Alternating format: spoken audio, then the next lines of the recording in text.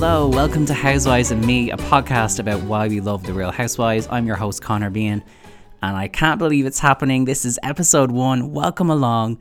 Thank you to everybody who's already been so enthusiastic about the show online when we announced it's just me, I don't know who the we is, when I announced the first episode, really only a few days after this is going out. Thank you for all the love and support, and it's lovely to have this sense that some people actually care, because listen, there's a lot of podcasts and people don't have all the time in the world, so I'm very flattered. Hopefully you will love this first episode.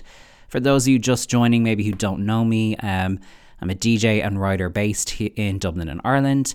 I've DJed in the George for years, so maybe you know me from screaming at me to play Rihanna songs on a Saturday night. Of course, I was half of the pop culture podcast Popsessed with my pal Holly Shortall. I do lots of radio bits for RTE 2FM, which of course is a big radio station here in Ireland as well. Or maybe you're listening going, why is this man going through his CV? Get to the good stuff and talk about Real Housewives. And you know what? You wouldn't be wrong. I'm not going to talk too much, hopefully. Just want to introduce myself. And of course, the concept for the show as well. The concept for Housewives and Me, I sound like if you've ever seen that clip of Britney Spears going, the concept for the video circus is, a circus. But the idea was I wanted to chat to people who watch maybe all the shows or one of them, or have a love-hate relationship with the shows, or they dip in and out, who knows. I just want to talk to people about why they watch the shows, why they love them, the specifics of what they get from the shows. Maybe there's a character they particularly love, maybe there's a storyline they resonate with, maybe it's pure escapism. It's kind of mirroring a lot of the conversations I've had with people over the years, both online and in real life, about the shows and why they connect to people. It's such a fun way to bond with someone and see their perspective on the world through how they view Housewives, because I've noticed, if someone says, well, actually, I felt this way about it, it makes me go, oh, so you're that kind of a person. Not in a bad way, but just it gives you a sense of who they are. So there's so many amazing recap shows, and I wanted to do something a bit different. And also that recap format I don't think works as well if you're not in the US, because you're trying to kind of contend with the fact that you don't get to see the episodes till the next day. And this just seemed like a way to have fun conversations with so many people about why they love these shows.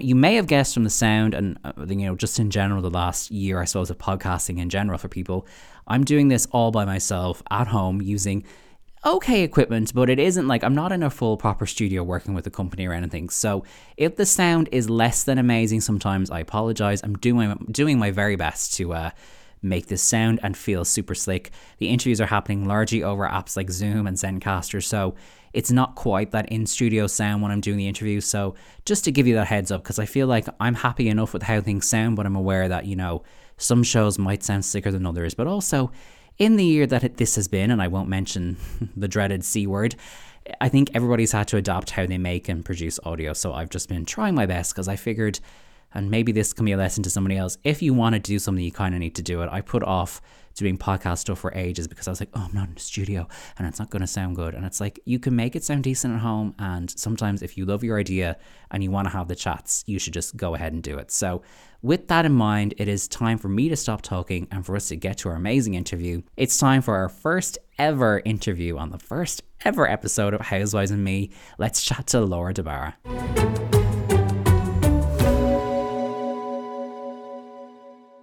Okay, so we have our very first guest on the podcast. I'm very excited because we have been gossiping about Housewives in the DMs for months. So this is kind of a selfish endeavor, if I'm honest, as much as it is a podcast one. She is a best-selling author of Gaff Goddess. She is an Instagram sensation. And most importantly for me today, she's a Real Housewives, I don't even want to say aficionado, because that kind of doesn't do justice to her level of stand-up. It is the one, the only Irish queen, Laura DeBarra. Welcome along. Thank you for having me. I am honoured to be here. You're the only person that knows more than Housewives than me in my world, so this is amazing. How did you get into Housewives? Because I want to ask who in your circle, your mates, do you chat about it with? No one. So I recently had to force my best friend. He was living in LA last year, and I had to say to him, we are closer than, he's like the second closest man to me than Shane, I would say. And I had to be Shane's like, your fella, your mom. Yeah. I mean, he was like, okay, I'll start watching it, but I don't know if I'll get into it. And then I went to visit him, and I was like, we were really hungover. I was like, we're binging a bit, and he just got hooked then. So now I have someone, but he's halfway through, like New York, halfway through. So I'm kind of having to wait you Mm-hmm. know, because he'll say something like, "Oh my God, Luann's husband," and I'm like, Oh, you're like, which one? Which fella we talking yeah, here? he's so self-righteous, and I'm like, he hasn't seen her get arrested yet. So I've been patient, but other than that, I've always watched Housewives and enjoyed Housewives like completely alone. So I don't know Yes. whether, like, now it's great to have people to talk to, but at the time it was probably just escapism for me. Like, Mm-hmm. I was living when I was in New York and when I was in Scotland, I was kind of pretty much by myself a lot at the start, and just being able to watch something entertaining that distracted me was amazing. So I think that's how Mm. I got into it, really. And when I studied fashion as well, you spend a lot of time alone sewing and drawing, and it was just always on in the background. So when did you jump in? Was it around then? Oh, like back then I was like Wow. using Mega Video, like Yeah. hiding this in, like I You was know, in school.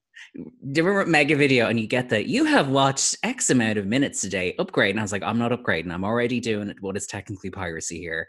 I'll wait. Exactly. I'll go on to something else. Or if things used to come up on a Thursday morning, and I used to have drawing class at uni, and would have been like 2009, on a Friday, and we had an hour of drawing class where we'd be allowed to just go to another part of the uni and just draw on our own. So I'd be waiting for the links to come up, and there'd be comments saying like, "Link broken, don't bother girls, wait for the next one." And like, this was before Instagram. Like, Instagram didn't exist back then. So I'm like going on, and these women in America who, like, I have no idea who they are saying, "Don't bother with that link, the sound is muffled." And I kind of scan through, because they'd have been on it since the night before, and then I'd find my link and I'd sit and I'd finish my drawing just watching, I don't know, like Teresa like flip a table or whatever. It was just brilliant.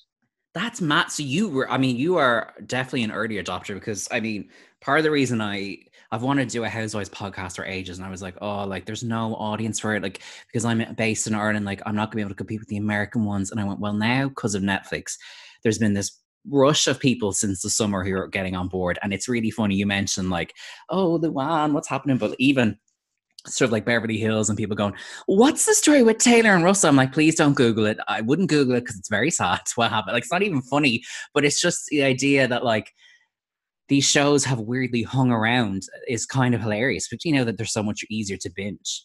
Yeah, and I think even though they are the most unrelatable people to me in the world, there's still a relatability as well. Yes. And I guess because it's, you know, if I feel like if Shane was a multi-million-dollar oil tycoon, you know what I mean? Fingers crossed. You know, I'd be in the gated community fighting with my friends as well, you know, like. Here tonight, you'll be like, Shane, what are your thoughts on the oil business? A bit problematic, but just wondering. He'd be like, why? Why are you asking me Let's this? go for it. I'll support you 100%.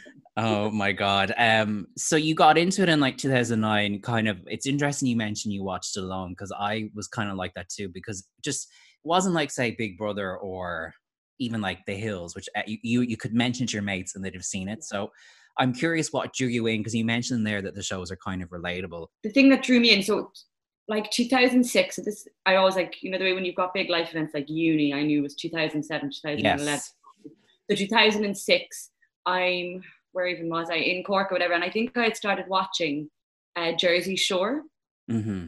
And then I was like, wow, reality TV, American reality TV is just the life for me. Like, it is, I love this. I loved the outfits, like the interiors. Everything is so different to Ireland. Like, I'm sitting in my mum's like oak kitchen with the terracotta tiles. You know what I mean? The walls are yellow, and then I I'm can watching. see it all. You know? I can see the kitchen. You could totally see the I've kitchen. been in that kitchen. And it's like, you know, you're watching. It's going into another world, and I think for me as well, like, I always loved. This is like a bit like deep, but like, my parents divorced and I didn't know anyone else that was divorced. So I'm watching reality TV when other people have divorced parents. And I didn't have a lot of that kind of growing up. And also you get to kind of escape into it and see a humor almost in it. So like, I guess that was kind of like, I felt like I was watching something that was, and I think like Home and Away and stuff like that was banned in our house when we were young because somebody said the word condom. So like, I always had this like, oh, I can't wait to watch them juicy when I'm allowed to watch whatever I want. So I think there was all of that. I think like that's why I kind of got into it, and then I stuck with it because They do a really, now don't get me wrong, if a franchise is crap, I don't keep watching it. Like, Interesting. Okay. I I, was going to you ask you about know, that actually.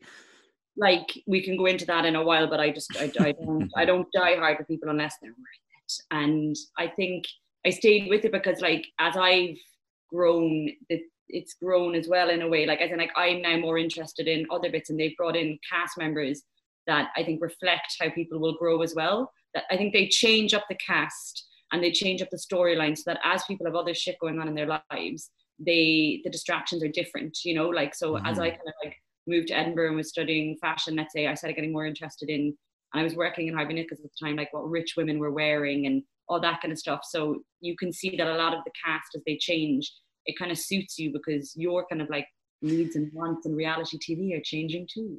Yeah, no, it's funny because it's interesting you bring up sort of the change, because that's one thing. And I feel like you've probably had this conversation as well with friends is like, they added Beverly Hills, Atlanta, and New York to Netflix, the first 2 seasons of each of those. And they're like, my all time favorite is New York, closely followed by Atlanta because they're both amazing. Beverly Hills but is always one I recommend to newbies though, because by the time it had debuted around 2010, they had been doing the format for 4 or 5 years, and they knew that, okay, it's interviews to camera, it's a reunion at the end of the season, like we shoot, this is the kind of interstitials we use. Whereas the first 2 seasons of New York and Atlanta, like there's great characters and storytelling, but they just, because of how we look at television now, widescreen, HD, we watch it on our phone, like those old seasons just look a bit like they were filmed on like VHS cameras, which is no shade because they're actually good. But I've had to say to friends, I ideally would love for you to watch New York from the very beginning, but I feel like soften your palate with Beverly Hills and then embrace a screwball comedy of horny women in New York that is Real Housewives in New York. Like that's where the real juice is.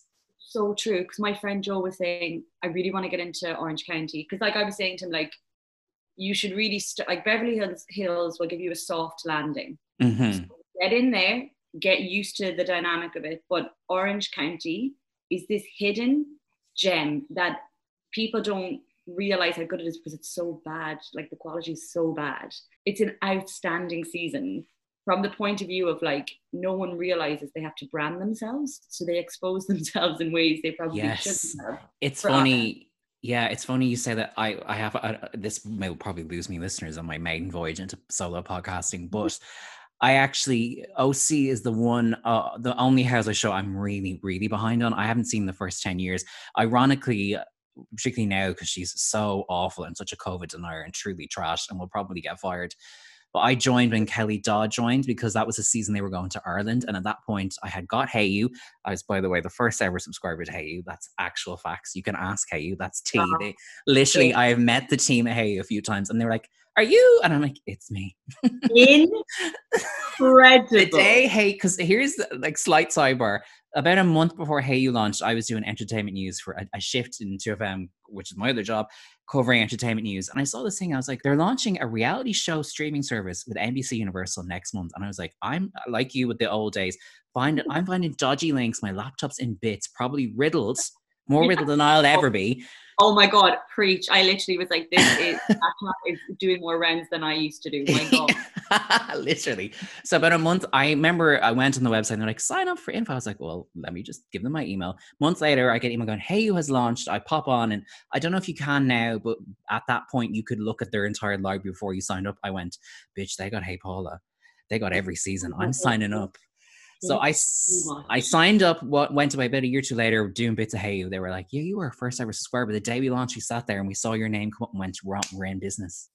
Isn't that crazy? I literally have chills. Like for me, that for me is like somebody saying to like, I don't know, a casual swimmer, like I was in the Olympics and I have a gold medal for swimming. So that's a long-winded way of saying I jumped onto OC with Kelly season because I remember thinking, okay, I've wanted to watch OC. I'll watch it weekly because I like some of the podcasts and I'll follow. I always say that to people, like you can kind of jump in Housewives because like it's not subtle storytelling. Like previously on, flashback to 2 years ago when I called you fat or whatever like horrible thing they'll always flash back just in case you forget. The current season of OC that we're like, as we're chatting, has yet to debut. I don't quite know when I'm going to drop these episodes, so maybe it will be out by the time this airs. I am so queasy about OC going forward because it's always been a little, just a sprinkle of Trumpiness in that show, and I feel like this season it's going to be Bronwyn against the like oncoming red wave of all things Trumpy, just in terms of like, well, maybe not so much Shannon, but just in terms of like the COVID denial stuff and the are you wearing a mask and all that shit. Like, and then obviously I know Bronwyn has been very vocal about Black Lives Matter. So I'm kind of like, OC will either be a riveting document of class and privilege in America, or it will be a train wreck of horrible people, bar like two. Which I think is so true, because yes, they're in a gated community, but by being in a gated community, it means that the world is only in within those gates. So when that's what you when people think, oh, how did Trump get into power? It's like, it's those kind of communities, the ones that don't venture outside of each other, that aren't exposed to the reasons the man should just be burned to the stake. I mean, the Ireland trip on OC was amazing, only because I live like 10 minutes from all the parts of Dublin city centre that they were in. And even the fact that they were in Brown Thomas and never named it. So on the show, they just kept saying the department store. Like when Heather went, I was asked to leave a department store. I thought I died. Was that Brown Thomas? I don't even think they allowed the cameras in, which is why it was all on just hot mics that you heard. But you know the way, like, Heather said she was in, I was like, she was in the BT's bathroom, which are like plush. They're like, they look like a millionaire's bathroom. She's in there washing her hands and got kicked out. I was like, that's kind of iconic, actually. It's funny when people talk about Housewives and they think, oh, it's just a load of women throwing drinks on each other. I'm like, that happens once every 6 episodes. It's all the little like slow burn details of like, they sat down for dinner and they ordered this and they were having a chat about blah, and like, you know, it's all the little elements and the slow burn. It's a soap opera, and soaps never shoot their load in the first episode. That's a very vulgar euphemism. No, but it's true. But they don't. They give us a nice bit of foreplay first. You know what I mean? So like, I think what they do as well is I always think that sometimes in Housewives, they might curate a big bang, right? And a fight. But before that fight happens, just like every other manufactured fight in the Conor McGregor fights and all these. That's tea. They build up enough of like a history for the two fighters to make you choose a side. Like this morning when I was watching Candice and Monique have that scrap on Potomac, I was like, ooh, which side do I take? Because yes. they feed you emotional content about each fighter, and then you have to choose your fighter then. You know what I mean? When it does happen. And that's what's amazing, because back in the day, I had no one to speak to about it. There was no real blogs. Perez Hilton was kind of focusing more on like the Paris Hilton kind of set and not on Housewives. And I was just reading forums and trying to hear other people like break down what they thought. And that's what it does. It creates a conversation. Otherwise, you see someone basically like scream at somebody and you just say that person's wrong outright. But when you've watched them and they're like struggles with their husband and the fact that they want to crash and they lost everything, then you wonder, is it triggered by that? So that's how they do it really, really well. It's not just about the Teresa flipping that table. You know what I mean? It's about so much else before that. Right. What got her to that point? Particularly that episode of Jersey, which is the season 1 finale. I'm sure people have seen it, but I know there's some Housewives newbies who haven't seen everything. And that episode is so iconic because yes, the table flip became a meme and it's constantly quoted. But it's the way like the book that they've taught all season gets thrown on the table with the act break and then someone else is annoyed. And I mean, Jersey, it's funny you mentioned Jersey because that's another one where I watched the first 2 seasons, fell off, came back. The first season I joined back was the season Teresa came back from prison, which wasn't a great season overall, but obviously that stuff was bonkers because it was just like there was so much they weren't saying in terms of how she felt. Like she couldn't even say the word prison for months. I was like, this is bizarre. So Jersey and OC are sort of my blind spots a little bit. Jersey, if I'm honest, like it's all great until Melissa comes in and the whole thing is just, so what happened at the start was you had Caroline Manzo and there was like this family feud. We're a family. We're a family. Literally, I think what they did was they saw that people were really like, because everyone sees family feuds and everyone was really in it. And I think they just tore the arse out of it by pitting Teresa and Melissa against each other. I'm not joking, the fight goes on. And then Jacqueline, her friend, I just stopped watching it. It was one of the only kind of franchises that I was really into, and then was like, I actually can't be bothered. And other franchises came along then as well, you know. Mm-hmm. So before, I couldn't pick and choose. This was my only source of like reality TV, drama, Housewives. So I was watching them all to death. And then when more come up, you can kind of like pick them. Yes. I do think the first 2 seasons of Jersey are like they're kind of a time capsule, but they're you could almost like, now you got all these prestige limited series. I'm like, that in the reality world, those first few seasons are like a prestige limited series because they kind of wrap up Danielle and you get all that stuff. You're just like that, like, and even when they've tried to bring back Danielle, it's never worked as well because I'm kind of like, it was kind of lightning in a bottle of, she was a villain and she was awful, but you were able to watch her, whereas now she's just too much. She is, and I think what she's trying to brand herself now as Danielle's Kitchen and Cooking and all that kind of stuff. And a podcast as well, Christ. I mean, and she's like, I'm super zen, but I don't want that now. I wanted her, I loved it when she was like, I am love and I am light, and then she'd go and like hang out with all these mafiosa people. It was just on still in like his prison t-shirt, sitting on the couch, and she'd be like, I disrespected you. And you're just like, whoa, like won't the mob be unhappy that you're exposing all of this? You know what I mean? Just in general, what are the cities that you are like into and like are your faves? Are, like, because you mentioned you stopped at Jersey for a while. Do you kind of watch all of them now, or do you pick and choose? I watch absolutely everything anyway. Like when I get up in the morning, sometimes I have to get up and do like a slow hour. This has always been the case. In my 20s, I always had 2 jobs. So I'd have like this, like I'd get up at 6 and I'd have an hour of trying to like organize my day and organize myself. And that would be when I would watch kind of one thing. And if it was super juicy, I'd rewatch it in the evening and stuff. So like it was kind of set up. So I would watch an episode almost every single morning, regardless. It's been part of my routine now for like 14 years. Wow. Oh my God. And then I would be like, I used to work during uni, I used to work 2 jobs at night to kind of get myself through uni. So you'd come in after like a waitressing shift and you'd still be kind of like buzzed, but you'd have to go to bed, or in my last year, I used to have to go back after, I'd lock up the pub and I'd go back to uni until 4 a.m. So I'd watch then as well. So like, I think and sometimes it was just repeats, because my ride or die is like Beverly Hills, New York. New York, I think, is my favorite. Yeah. I think like absolute New York favorite. Then Beverly Hills, I do enjoy Orange County. Not as much recently, but I do really enjoy it. I know the American ones are like the actual franchise, and then everything else is bought off Bravo, like Australia. Yeah, licensed, yeah. But I think like if I was somebody who needed a hit, you know, maybe I had like 24-hour bug and I was in, you know, bed for the weekend. What a setup, wow. You were kind of ill. Yeah, kind of ill, you know, shaving off a few pounds, lying in bed for the weekend. I would watch The Real Housewives of DC. There's only 1 season. Yes. It got banned because it nearly took down the entire White House. Yes. I actually have watched the first 3 episodes because my friends who do Come Through Queen, a really fun Housewives podcast, started recapping it. So I want to go back because I only started watching it recently. And it is such a time capsule of politics then, because it's before like Republicans and Democrats became so at loggerheads, because obviously the Trump administration and all that has really made politics even crazier over there. But also, if people don't know, the famously, isn't it Michaela Salahi? I can never get her name right. Is it Mikhail? Yeah, Mikhail Salahi.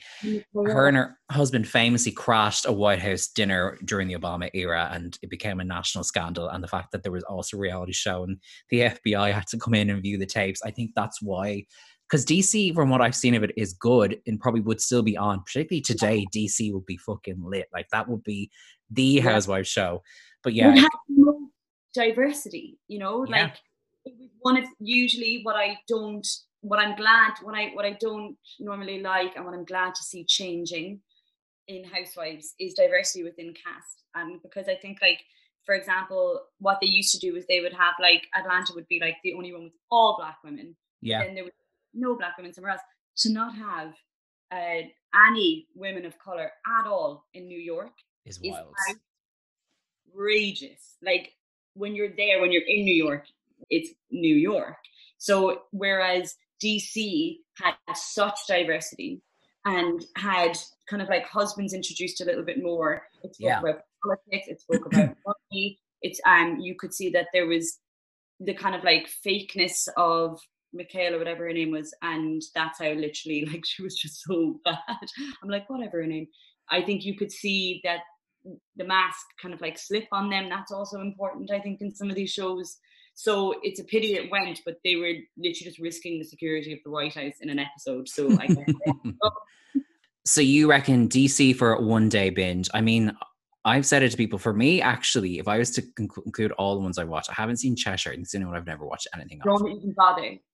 Oh, Don't. really?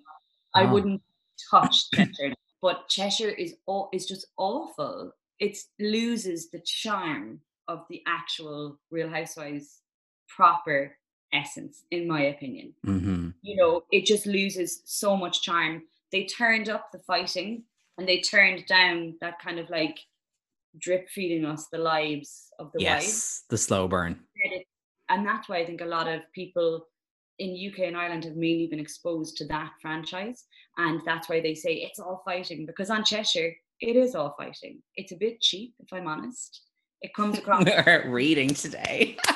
Listen, if you want to read, I'm going to read, right? The interior is cheap and common. Clothing looks cheap and common. When Dorit wears head to toe Balenciaga, there was at least a look there. There was someone else involved. This instead is like, what Cheshire reminds me of is if you gave a 16-year-old girl who spends her day on Instagram £1 million and told her to buy a wardrobe and kit out her bedroom, that is Cheshire.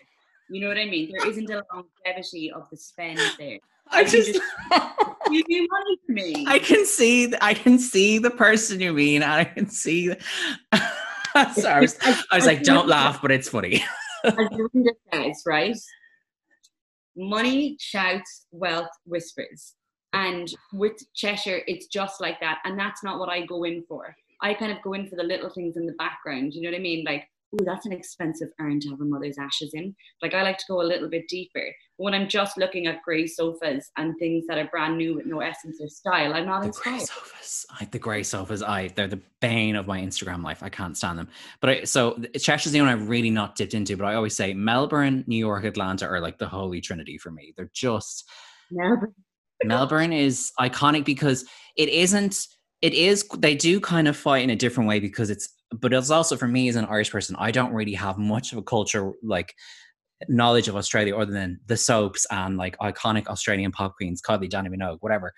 But like Melbourne, they've kept enough of the housewivesiness, particularly when the show rolls on and you can see that some of the women have relationships outside the show and that they do chat when they're not filming, and how that starts to play out, and how Gina Liano, who's kind of the Bethany / Nene of Melbourne, how she kind of rules the roost. Melbourne is like, to me, so good. Like, it just it's just bonkers. And it's that mix of like, it's a big camp, they're kind of crazy and mean, they swear like sailors.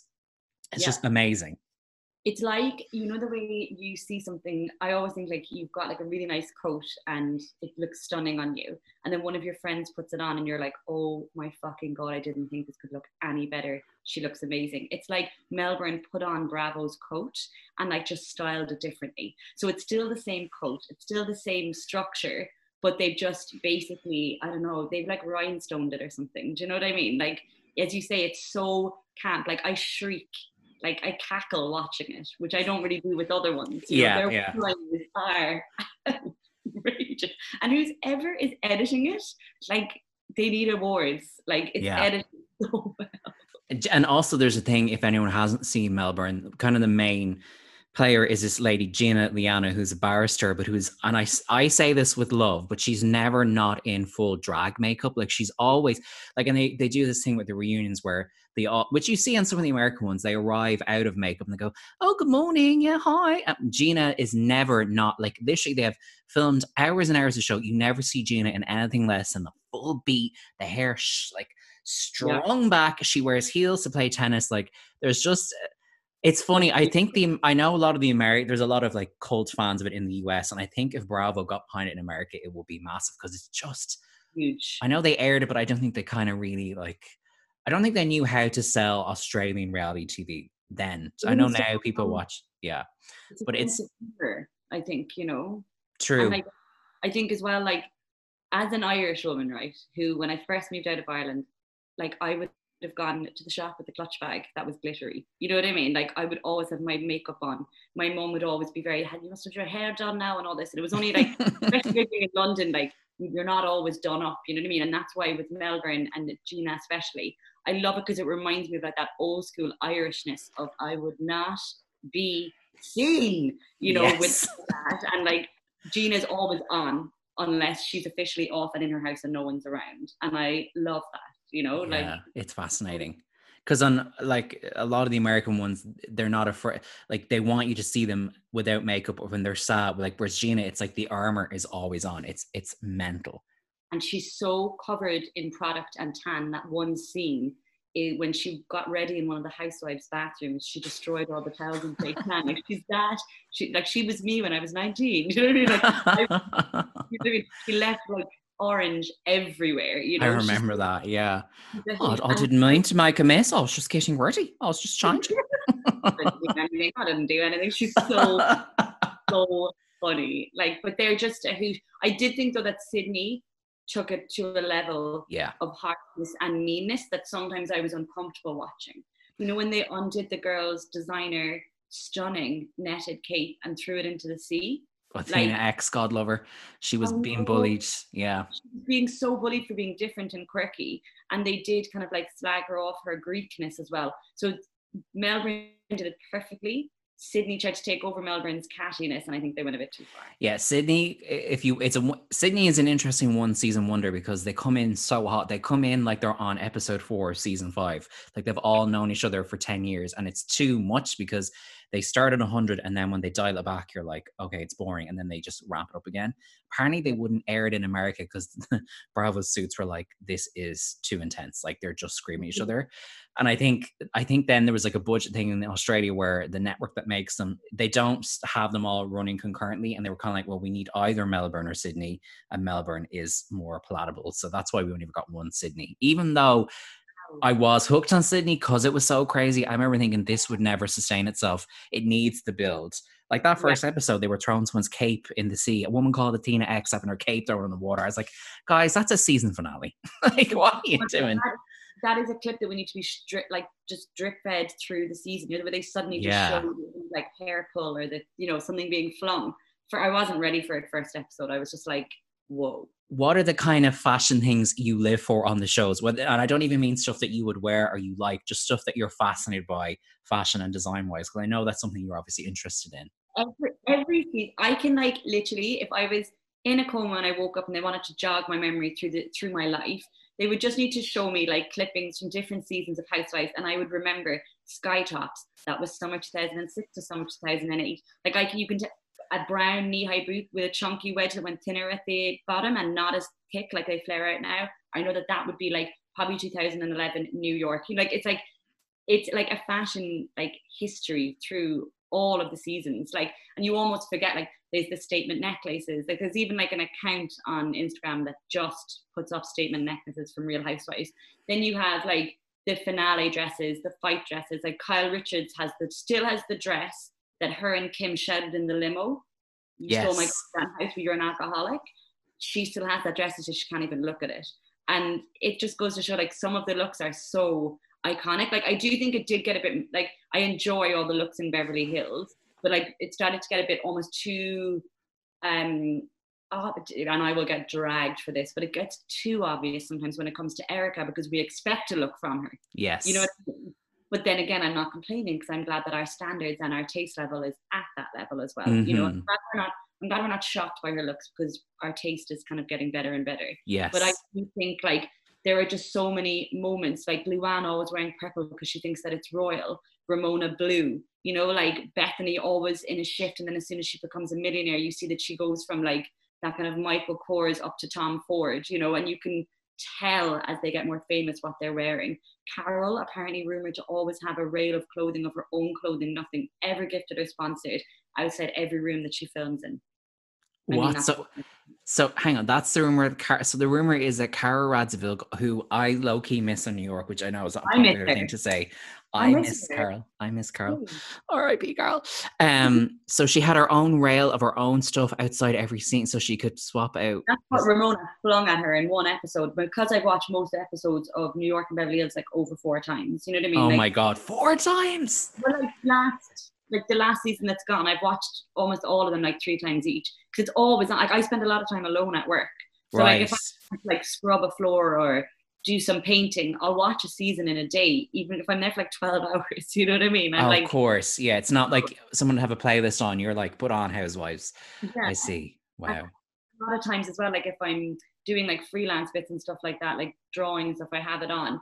So like I remember, I think it was Ramona said like, oh, like whatever with you, like you've got that rail outside every room. And then of course I was like, oh, and then down a rabbit hole on the internet being like, Yes. what rail do you have pictures? What are they? Who's your favorite designer? So I do love it. Like Aviva Drescher as well as another person who like, she's just the stereotypical like New York woman. She's always in a pair of Manolos. Like I tracked down the shoe that was attached to the fake leg that got thrown across the room. Like that's how I Oh my get much like God. the details.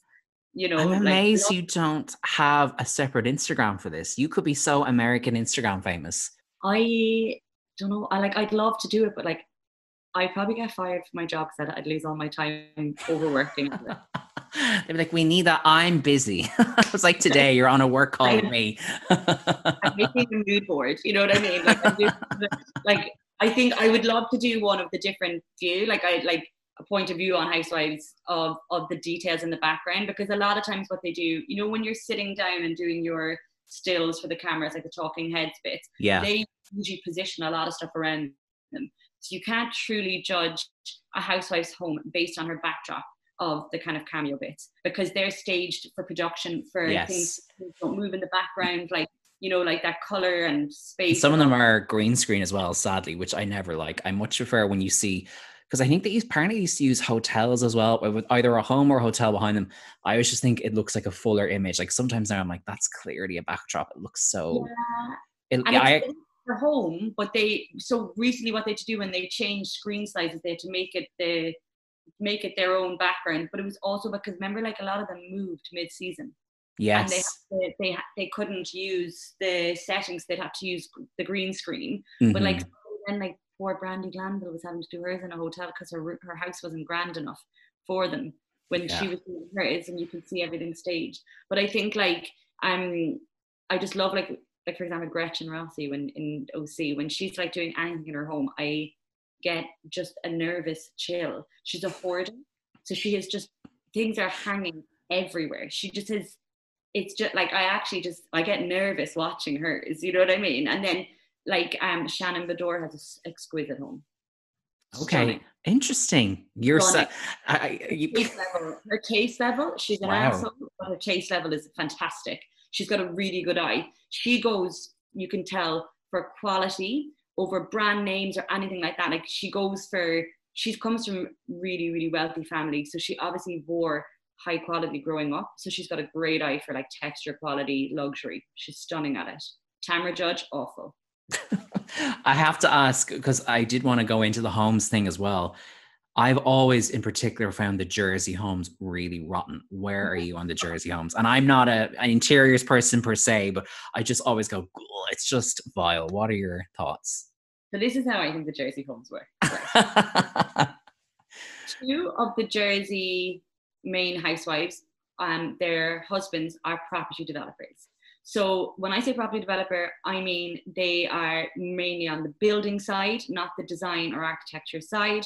They are the men that are brought in to take the property from bricks and build it right up. So in Jersey, there's a big thing about wearing your wealth, right? So total opposite to New York. Like London's Right. not like that really well, unless you're in West London. It's their thing is like you have to show people driving by how wealthy you are, right? And it's like the men don't have an education in quality and things that cost a lot, but they're used to having rich customers who say, I want pillars, I want this, I want that. And it's like their homes to me look like Joe and Joe, the two Joes, at the end of a job, overstock. So let's say there was 10 pillars for the price of 8. They took those 10 pillars and started stacking all the extras up and then just threw them at their own homes because they have pillars that don't hold anything up. They have Yes. they have furniture that has been custom built to not even fit the walls properly. Like it's so over the top. Like they've got balconies in their living rooms because they associate that with luxury and quality, but it's stuff, their design makes no sense and has no function. It's like someone said, mansions have X, Y, and Z, but it's because they're the original features of a mansion or a big house back in the 1800s or like early 1900s. And instead, they've just taken the checklist and put it into a new build in the middle of New Jersey. It's crazy. Like, it's crazy. Nothing, the function isn't there. It's a lot like when you see a lot of like big influencers' homes as well. You're kind of like, what?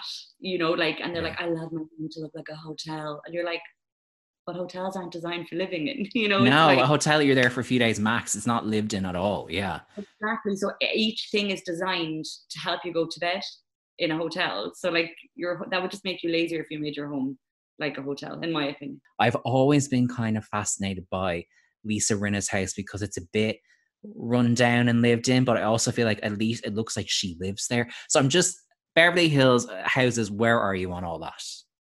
So Lisa Rinna's like gimme, gimme, gimme, but gimme with the renovation budget. A renovation. A renovation. That's a show. Make a fortune. Let's sell it. Yeah. Let's sell it to Netflix. We're done. Perfect. Rinna lives in a part of LA that is so expensive, so private. They were famous before Housewives, right? You know, like Harry Hamlin was famous before then. She was quite well known. She, again, is that kind of old money LA. There is so many trees and greenery around her house for privacy. She lives off an amazing road. You can just slip down. It's perfect. It is built. She lives in an area of LA built for stars, right? Kyle Richards, on the other hand, lives in the middle of a motorway in a really busy area in like a McMansion. But also, people who live in those areas chop and change houses quite often. They don't stay in them for a long time. And if your husband is a real estate agent in America, he doesn't work for his local branch. He's an agent that actually has to make friends and be around all these people and live with the people he's selling the houses for. So that's why she will never slip off into privacy, because a big agent being seen to think that he's above where he's selling is like a big no-no. Until he starts selling more expensive properties, then he'll move up into the hills where he's selling. But right now he stays like further down. And then you have like Lisa's Villa Rosa, again, is like a lot of it is decorated like her restaurants, which is fine. So she brings in her taste level. Like if I owned a restaurant, it would be like so tacky. You know what I mean? Like, because that's what I'm into. But to the point where her fixtures and fittings literally look like a restaurant. She has glass doors, her stainless steel kitchen, not in an industrial way. I think all of those kind of things, you kind of start to realize that like she spends so much time in restaurants, or she gets a 2-for-1 offer, that she kind of kicks her house out like that as well. You know, even the walk up to it is like walking into a hotel. Like her front door is see-through. Yeah. No, I hadn't thought of that. Her front door is completely see-through, and they don't. I've like looked it up on aerial shot on Google Maps. Like they don't have a little security hut at the top of their gate like a lot of other ones do. Oh so my you know God. what I mean? But they'll have like hooked up security. And when we're on the topic of homes in Beverly Hills, I've always kind of been fascinated by Erica's gaff. But the house having a chapel, and I really Erica is funny because sometimes her social media is boring and crap, and then sometimes she'll go through phases of like, hey, Tiago, let's go for a walk. And she's let the dog running around the gaff, and you get to see kind of what parts of the house she uses. And it's clear that she spends a lot of time in that fucking apartment studio, Pretty Mess Clubhouse, which there have been rumors that's where she really lives, which I don't believe, because it doesn't look like an apartment. It does look like a studio, like a workspace. That it's not a residential area and you can't live in there anyway. That's what he said. So apparently, even if she wanted to live in there, she can't. It looks like she could crash on the couch if she was there late one night, but it doesn't look like she lives there. But I'm so curious what you think of her place, because it's so grand and like luxurious, but I get the vibe that she doesn't need, like her and Tom are in different wings, and then her fucking son lives there and we never see him. So I'm so curious what you think of Casa de Erica. So my thoughts on, if you are spending an old man's money, you've got to spend the money like an old man would spend it. Like the tea, right? Literally. So like she's taking the cash out of his wallet. She can't exactly make it, something that he wouldn't be comfortable in. Like their wealth in a way is all down until like I think she's fabulous, but like when she's making the home for him, he married her, not as somebody who had a career, and she was his kind of like homemaker, for want of a better word. So she was obviously going to create the home that he wanted because she's spending his money. That's how I see it. She's also a Southern woman, and Southern women are really into that like homely, plush, luxurious. Like I think so. She has decorated the house in a way that would please the person that was paid, like just like I would for like a client. You know what I mean? Like Tom was almost like she's kind of spending his money to do it, but also I think her Southern roots are what she really would have tapped into, because a lot of houses in the South are like that. Like if you even look at kind of like Atlanta houses as well, like, you know, like Nene and Erica don't live miles apart in the taste level of their houses as well, you know. Yeah, Erica and Tom's relationship is one of my, like, it's the great white whale for me in Housewives, because I'm just like so fascinated by it, because sometimes you're like, I get it, they're in love, and sometimes I'm like, she talks to this guy like he's the old man across from her in like a fucking restaurant in the middle of the day when you're having lunch on your own. I'm like, have you ever spoken to this man? Like, their dynamic is bizarre. I do think, yeah, their relationship has that weird dynamic. And I do think she definitely, see, the thing is, sometimes you can debate whether people get into relationships truly for love, but no matter what, even if it's a cellmate, if you spend a long time with a person, you can have a bond and a growth and a love that cannot be compared to. So I feel like she has experienced whatever, about 20 years or 15 years of life with him. Yeah. That you cannot take away.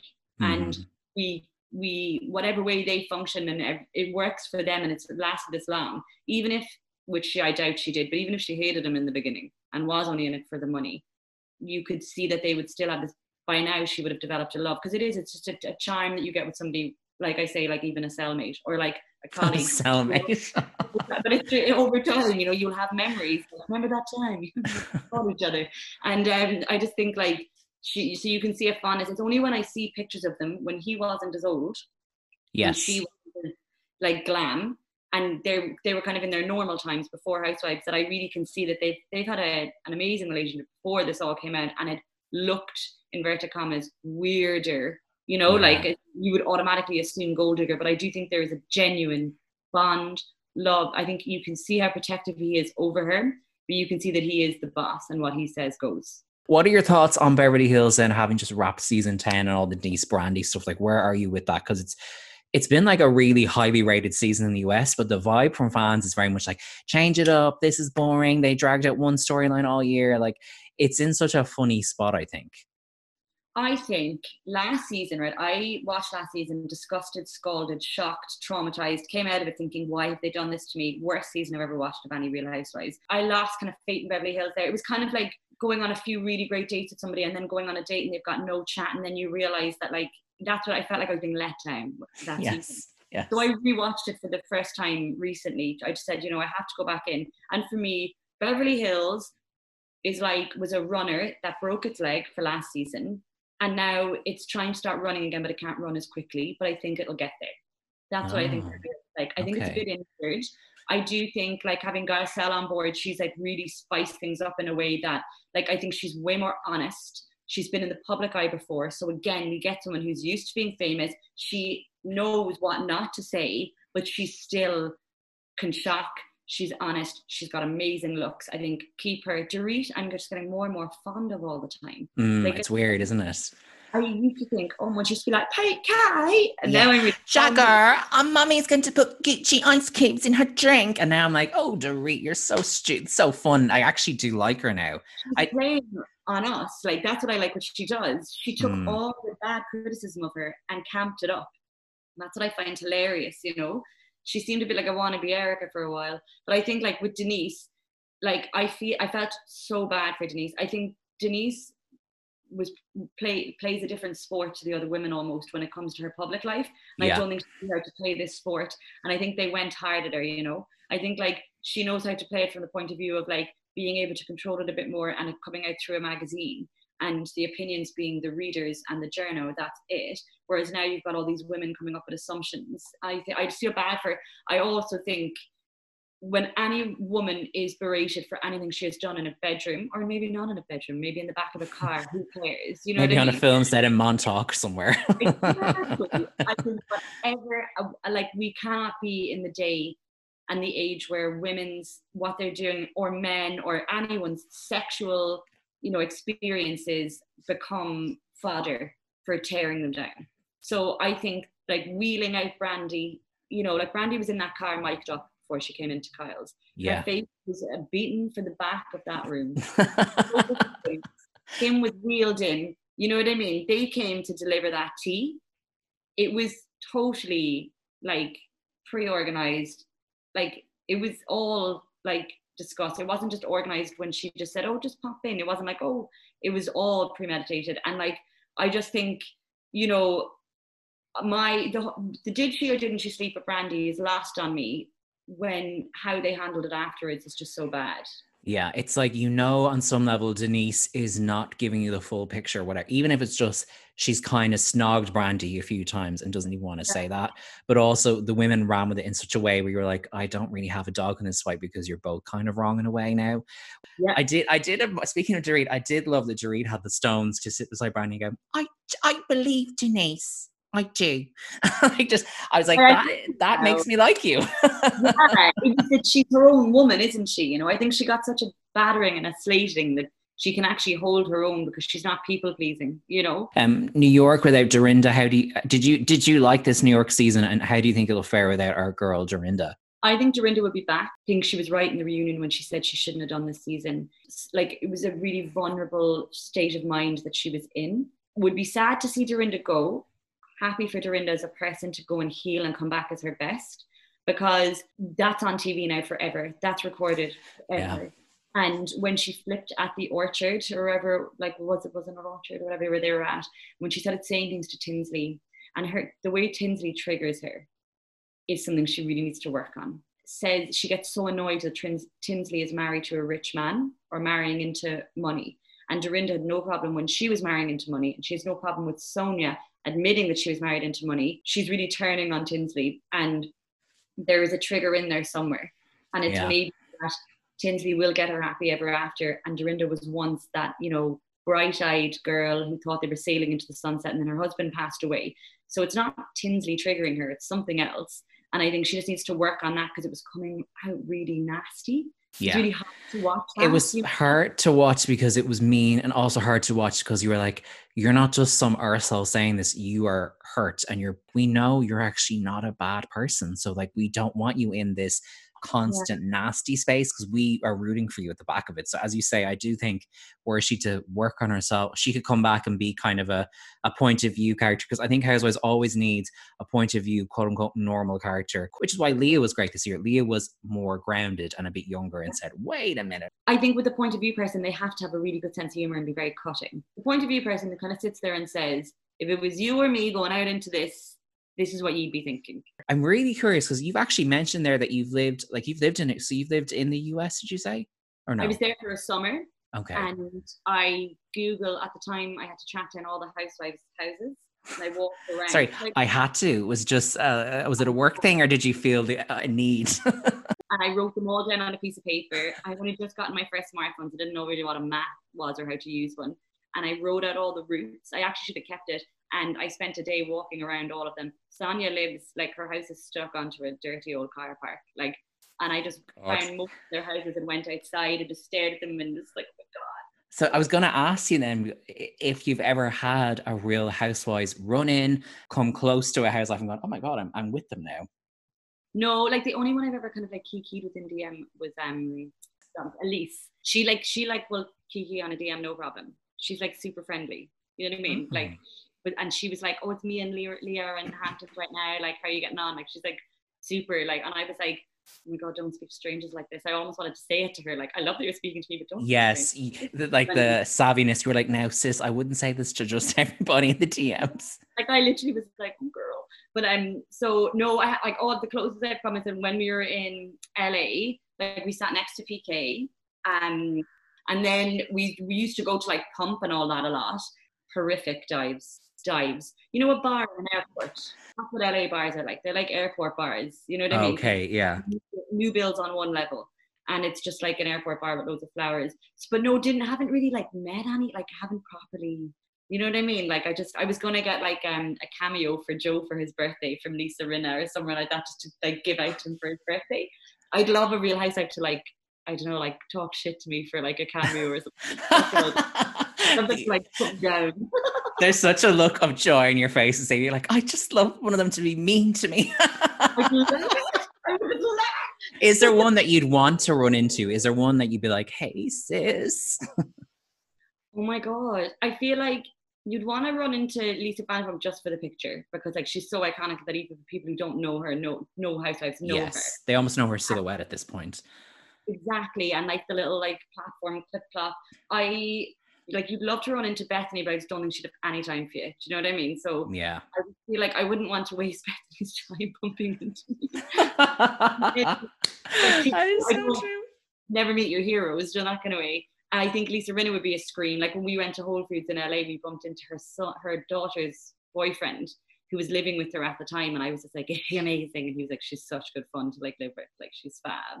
EL, that was on Oh, the Love Island guy. Yeah. one of those bits, yeah. Yeah. He's going out with one of her daught's, and he was just on like Yes. a random computer outside. So I just like marched straight up to be like, oh my god, like I know you're on that. He's been in a friend of mine's pictures on Instagram, so I kind of said the friend's name, like, oh my god, I don't know that. And then he was like, oh yeah, and then I was like, that aside, oh my god, so Rinna. And I thought, what's she like? And he was like, oh my god, she's so nice, so fab. I'm trying to think, in LA we saw a lot of different bits with housewives, but I can't remember all of them. There was loads of that because they are just walking around, like, you know, Yeah. well, driving around because it's LA. Can't say anything, you know. And then if you're smiling across at them, like I was gonna smile at PK and be like, you know, thinking he's English, you know, like they owe us something. You should go to 800 years of oppression. I think I'll ask for a selfie. You stole my language. Listen, I want to. But he looked a lot older in real life. Him and all of his friends looked the exact same when we're all wearing black suits.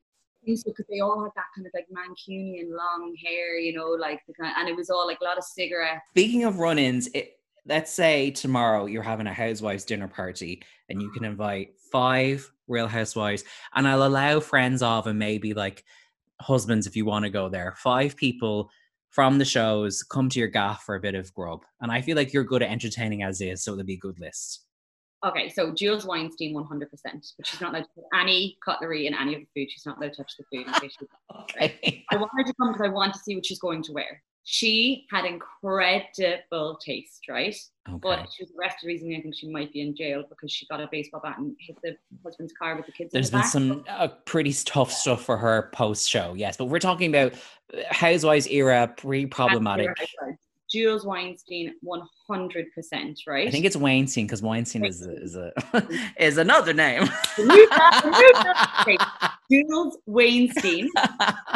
Embarrassing. Oh my god. No, I think it's an easy. I'd say she gets it all the time because they sound very similar. So I think Bethany, I just think would be too busy. There wouldn't be enough in it for her. Like she wouldn't even go to Luann's wedding without getting paid to do the bar. Do you know what I mean? So like, right. And as a paid appearance, I love Bethany, but I just don't think I'd bother her. Not for dinner, okay. Not for dinner. So Adrienne Maloof, I just want to know what it was like going out with that 23-year-old. Do you know what I mean? Yeah, I forgot about that. And I want to hear those big shoes clip-clop through my flat, you know, into the bathroom, stuff like that. Like I want someone to come in a pair of bell bottoms, you know, like just I just want it out. I just, you know, like I just hear it. The Maloof hoof in real life. Who else is on the lead? Who else I just really, really like? I guess Bronwyn would be amazing because she would just such good chat. Like she'd be really, really good. The Mon 3 there. These are really good names and not what I expected at all. Really? Just in general, I feel like if you ask people in general, you wouldn't get these names, which is good. I'm excited to see who says who when I ask them. Eileen would have to come. Yeah, I love Eileen. But I love Eileen. She'd help you clear off the table. She'd have great manners. Like she'd be the one who would say, "Oh my God, you put so much effort into this. Thank you." You know what I mean? She'd appreciate it. At a dinner party, you always have to have that in mind because sometimes people only bring entertaining people to the table, and they will make you feel like you're working. Always have like polite guests as well. And then I'd have to have Sutton. Sutton from Beverly Hills. Why? That's interesting. She's a newer addition. She'd bring me a gift because she's Southern. So she's not going to bring me a Jo Malone candle, is she? No fucking way. She's going to bring me something absolutely stunning, right? So I got you this. It's a customized handbag from Fendi. I hope it's okay. And you'd be like, oh, I just had one of these in the store and I monogrammed your name all over it. Like it'd be something insane. And got it signed by the designer. You know what I mean? And then she'd say like, and then she'd do that polite thing where she'd say, oh, don't open it in front of me. Open it later. Knowing that that's what I really want to do. I want to sit in my bed. I want to unbox slowly. I want to touch something. You can't plan that when you open a present in front of somebody. Like I love anyway. So she'd come, and also I think she'd be really interesting. Like, yeah, she's a kook. She is. Yeah. What did you do 5 years ago? She'd have a story. You know what I mean? Anyway, so that's who they'd be. And like I just think that it's like a diverse enough table. I think, and none of them are really good friends with each other, so it would be perfect. Oh, they have to, yeah. you have people who are really good friends at the dinner, you take off usually from today. Whereas when you have people that don't know each other, people will ask questions like, when did you marry? You know what I mean? It was like, when did Hmm. you do this? Oh, you worked there. Oh, you did this. And I love that kind of a thing when strangers are talking. I think that's what would be great. I'm curious as well that there's so many tropes in Housewives, whether it be what they order, the packing, like the fake apology of like, I'm sorry you feel that way. Are there any Housewives tropes that you love or that you just like are obsessed with? What are your favorite ones? I love the packing for trips. So there's certain bits that I start with. So like I will stop, I screenshot if I want to absorb it later, or I'll just stop every 2 seconds to see it. So one of them is packing. You ever watched Heather Dubrow pack a suitcase? Paper, everything. Like she's like top class of packing, and you get to see inside their wardrobes. So anytime I Yes. can see any kind of, if it's not the kitchen and the living room, which I kind of normally see anyway, I absolutely love it. I also really like when there's anything to do with food that's within their own homes. So like Kyle, you'll only ever see Kyle in the whole 10 years eat something that's not soup, maybe 4 or 5 times. Because remember, she only drank warmed up V8 juice for like 5 years, and V8's Oh like yeah. it's like a tomato juice or something like that. And I do find that really interesting because then Bravo did IGTV of their fridges. If they open a fridge, I stop straight away, click spacebar, and I'm staring at that fridge. Like I love to see bits, So like you just like you like the nosiness because I'm the same of just what the because I have often said to even to people who don't watch the shows that it's kind of like high end people watching. Like if Housewives is like that, you're getting to watch how they obviously interact with them when they're potting around their home, even if it's for show for us. That is fascinating to me. I'm like, where did you yes. put that cup down? And then what I used to do as well with New York, actually, it's still on my notes somewhere. So now, and this is like a bit embarrassing. I started doing it for LA as well once I knew I was going. Every time they go somewhere, I make a list of where it was so that then I can go there. So, but it's mainly whenever they go north, because a lot of times when they go to Midtown and things like that, they're going to places that have ended up closing. So whenever they say, when it comes up a little thing along the end where it Yes, says the name of the restaurant or whatever. a restaurant, I press stop, I Google it to see if it's still open if I'm back watching. And then if it's still there, I put it into notes. So whenever, like, if I ever get to go to New York again, I'll get to go to one of the restaurants because that's what I want to do. Because my friend is like that's living out there. It's like I want to do an evening where we go to like the place where Aviva dresses through the leg. Yes, Like like a tour. the restaurant where Dorinda's like clip, Yeah, the I really want Italian restaurant. a bowl of pasta there. You know what I mean? Like I'd love to do like just a weekend of like all the iconic places. I'd go for like a martini at whatever place. I want to sit at the bar where Ramona was like, I just want to find love. I know what you mean. It is fun to try and kind of think, have I walked by that? Would I go there? Or sometimes you're Yeah. like, that actually just looks, some of the places they go look foul, but sometimes you go, oh, that actually looks like a fun Italian restaurant. Like, So if we are ever in New York at the same time, right? If we go to the Russian Baths, is it the Russian yes, Baths? whatever that, yeah, the steam room Let's place. go there, right? Steam for the day, have a stunning time, and then let's head up to Queens for a bowl of pasta afterwards. Also, yes, and also I actually would really like to go to the place Dorinda had her birthday where they do the vodkas because I was like, that looks like the kind of place you could get so fucking wasted in and have one of those mad nights where you talk to like a 75-year-old accordion player for an hour and go, you're great, like just mad. It felt like mad shit happens there. Ideal. They've been going to better places now. I think now, whenever a housewife becomes single, watch where she goes. Look where Right. Ramona goes now. Less sit Yeah. down, more spaces where she can walk around. All that kind of Oh, way. Like even when they went away on that kind of mini trip and they were all sitting for dinner and Ramona went over to the bar and talked to that guy who was married. I feel like she goes to places where she can have like a little catwalk so she can walk up and down and go, hey guys, any single men here? she does not want to be in a restaurant where you sit and you stay. She wants a bar atmosphere in the restaurant. She definitely does. A catwalk is the perfect, or a cougar walk. I was going to call it a hoe stroll, but that's probably a bit unfair. I say that with love. So that's your favorite Housewives tropes. I will be remiss to ask any proper Housewives fan, like not ask them this question, but if you get the call tomorrow, you're going to be on a Real Housewives show, and they say, "All right, Laura, we need a tagline. What is it going to be?" Oh my god! Okay. For those for those at home, Laura just Also, I'm wearing a Versace dressing gown because I don't think I could live my realness of Housewives without pretending I was one today. Laura is in her Versace dressing gown, which when she turned away from me slightly to prepare her twirl, I can actually see the embossed lettering on it, so I'm getting the full Versace effect. Okay, and 3, 2, 1. I may have written a bestseller, but I'll read you to Phil. Oh, that's pretty good. I also like that you gave yourself the I should have actually had it pre-recorded on my phone. That would have just been so good. Maybe you put the music over. I'm gonna underlay some music to spice that up. Before we wrap, what is something Housewives related that you're looking forward to, either a new season or maybe a season or an episode you're gonna go and rewatch? Because we've learned today that you rewatch a lot. So what's your next Housewives thing that you're looking forward to? Well, I'm taking like an evening off this week because I always think like every couple of weeks when it's a bit mad, I have to take some time off just to kind of like just chill. And I was going to watch the end of season 2 of Real Housewives of New York, like the last kind of few episodes there. Or I'm going to go into Beverly Hills, the 3 reunions where Lisa Rinna gets the bunny back from Kim. They're kind of things I can just switch off to, but like kind of like Cam, you know what I mean? Like that's your ASMR. So I'll probably it's literally my ASMR. Because I think anything new that's coming up, I'm still a bit like, is it because they've faltered a little bit recently?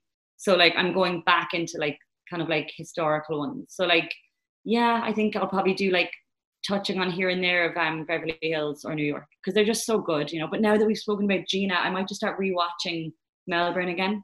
And before we go, for people who haven't had the joy of reading Gaff Goddess yet or don't follow you on Instagram, where can they follow you? What can they expect? And so on everything, I think it's Laura DeBarra. That's how crap I am with social media. But so Instagram is mainly, I just put up a lot of tips from when I'm at work. Twitter I only have because I probably have to have it for when I launch a book or whatever. So I'm not very good on Twitter. But Instagram is where it's all kind of at. There's bits of how to take care of your home and DIY, but then also like housewives. So I like to do some fashion bits. Like, yeah, it's just a lot of fun, nothing serious. And I don't sell anything. Laura, thank you for being the first interview on the podcast. I'm shook, gooped, and gagged that we got to have such a gossip about Housewives today. I am honored. You got to be the first paying subscriber. I got to get on your podcast. We live two stunning tombstones. I think that's a great place to end. And there you go. That is Laura DeBarra. I did kind of like the ending of that is a little bit abrupt. Someone, aka me, was learning how to record on Zoom properly, but I had so much fun talking to Laura, and I hope you enjoyed hearing her Housewives hot takes, because as we mentioned there, she talks about that stuff on her Instagram page as well. So it was fun to get to expand on some of the stuff that I've seen Laura talk about in the past. You can follow Laura, as we mentioned, at Laura DeBarra. Her book is called Gaff Goddess. You should definitely check it out. It is genuinely so useful. I was actually sent a copy before I knew her. Just the publishing company just sent me a few books, and they're like, here's Gaff Goddess. And I was like, okay, let me have a look at this. And I've genuinely used it for so much house stuff. So definitely something worth checking out, especially if you're in lockdown or whatever, you're more at home, because we are, I think, picking up on stuff we need to fix in our homes and stuff as well. Next week, I'm chatting to the amazing Vicky Notaro about her housewives journey. She has had quite the 2020 when it comes to diving headfirst into all things Real Housewives. We'll talk to her about where she is with it, and I think it's a fun one if you're one of the kind of newbies because of Netflix and stuff this year. Don't forget to subscribe and follow the show wherever you get your podcasts. We are on social media. It's Housewives and Me, just like the podcast name. Thank you to everybody who's already gotten in touch and followed on social media. It makes such a difference from getting the word out. Speaking of getting the word out, if you could give us a like and a review on Apple Podcasts, that helps so much with algorithms and helping people find us and all that stuff. And here's a challenge for you as well. If you leave a review for the podcast on Apple Podcasts, tell me what your Housewives tagline is, and I'll read out some of my favorites in coming episodes of the show as well. So until next week, thank you so much for your support, for listening to this first episode, for giving me the time of day in such a busy world. I really appreciate it. This is Housewives and Me, a podcast about why we love the Real Housewives. I'll talk to you next week.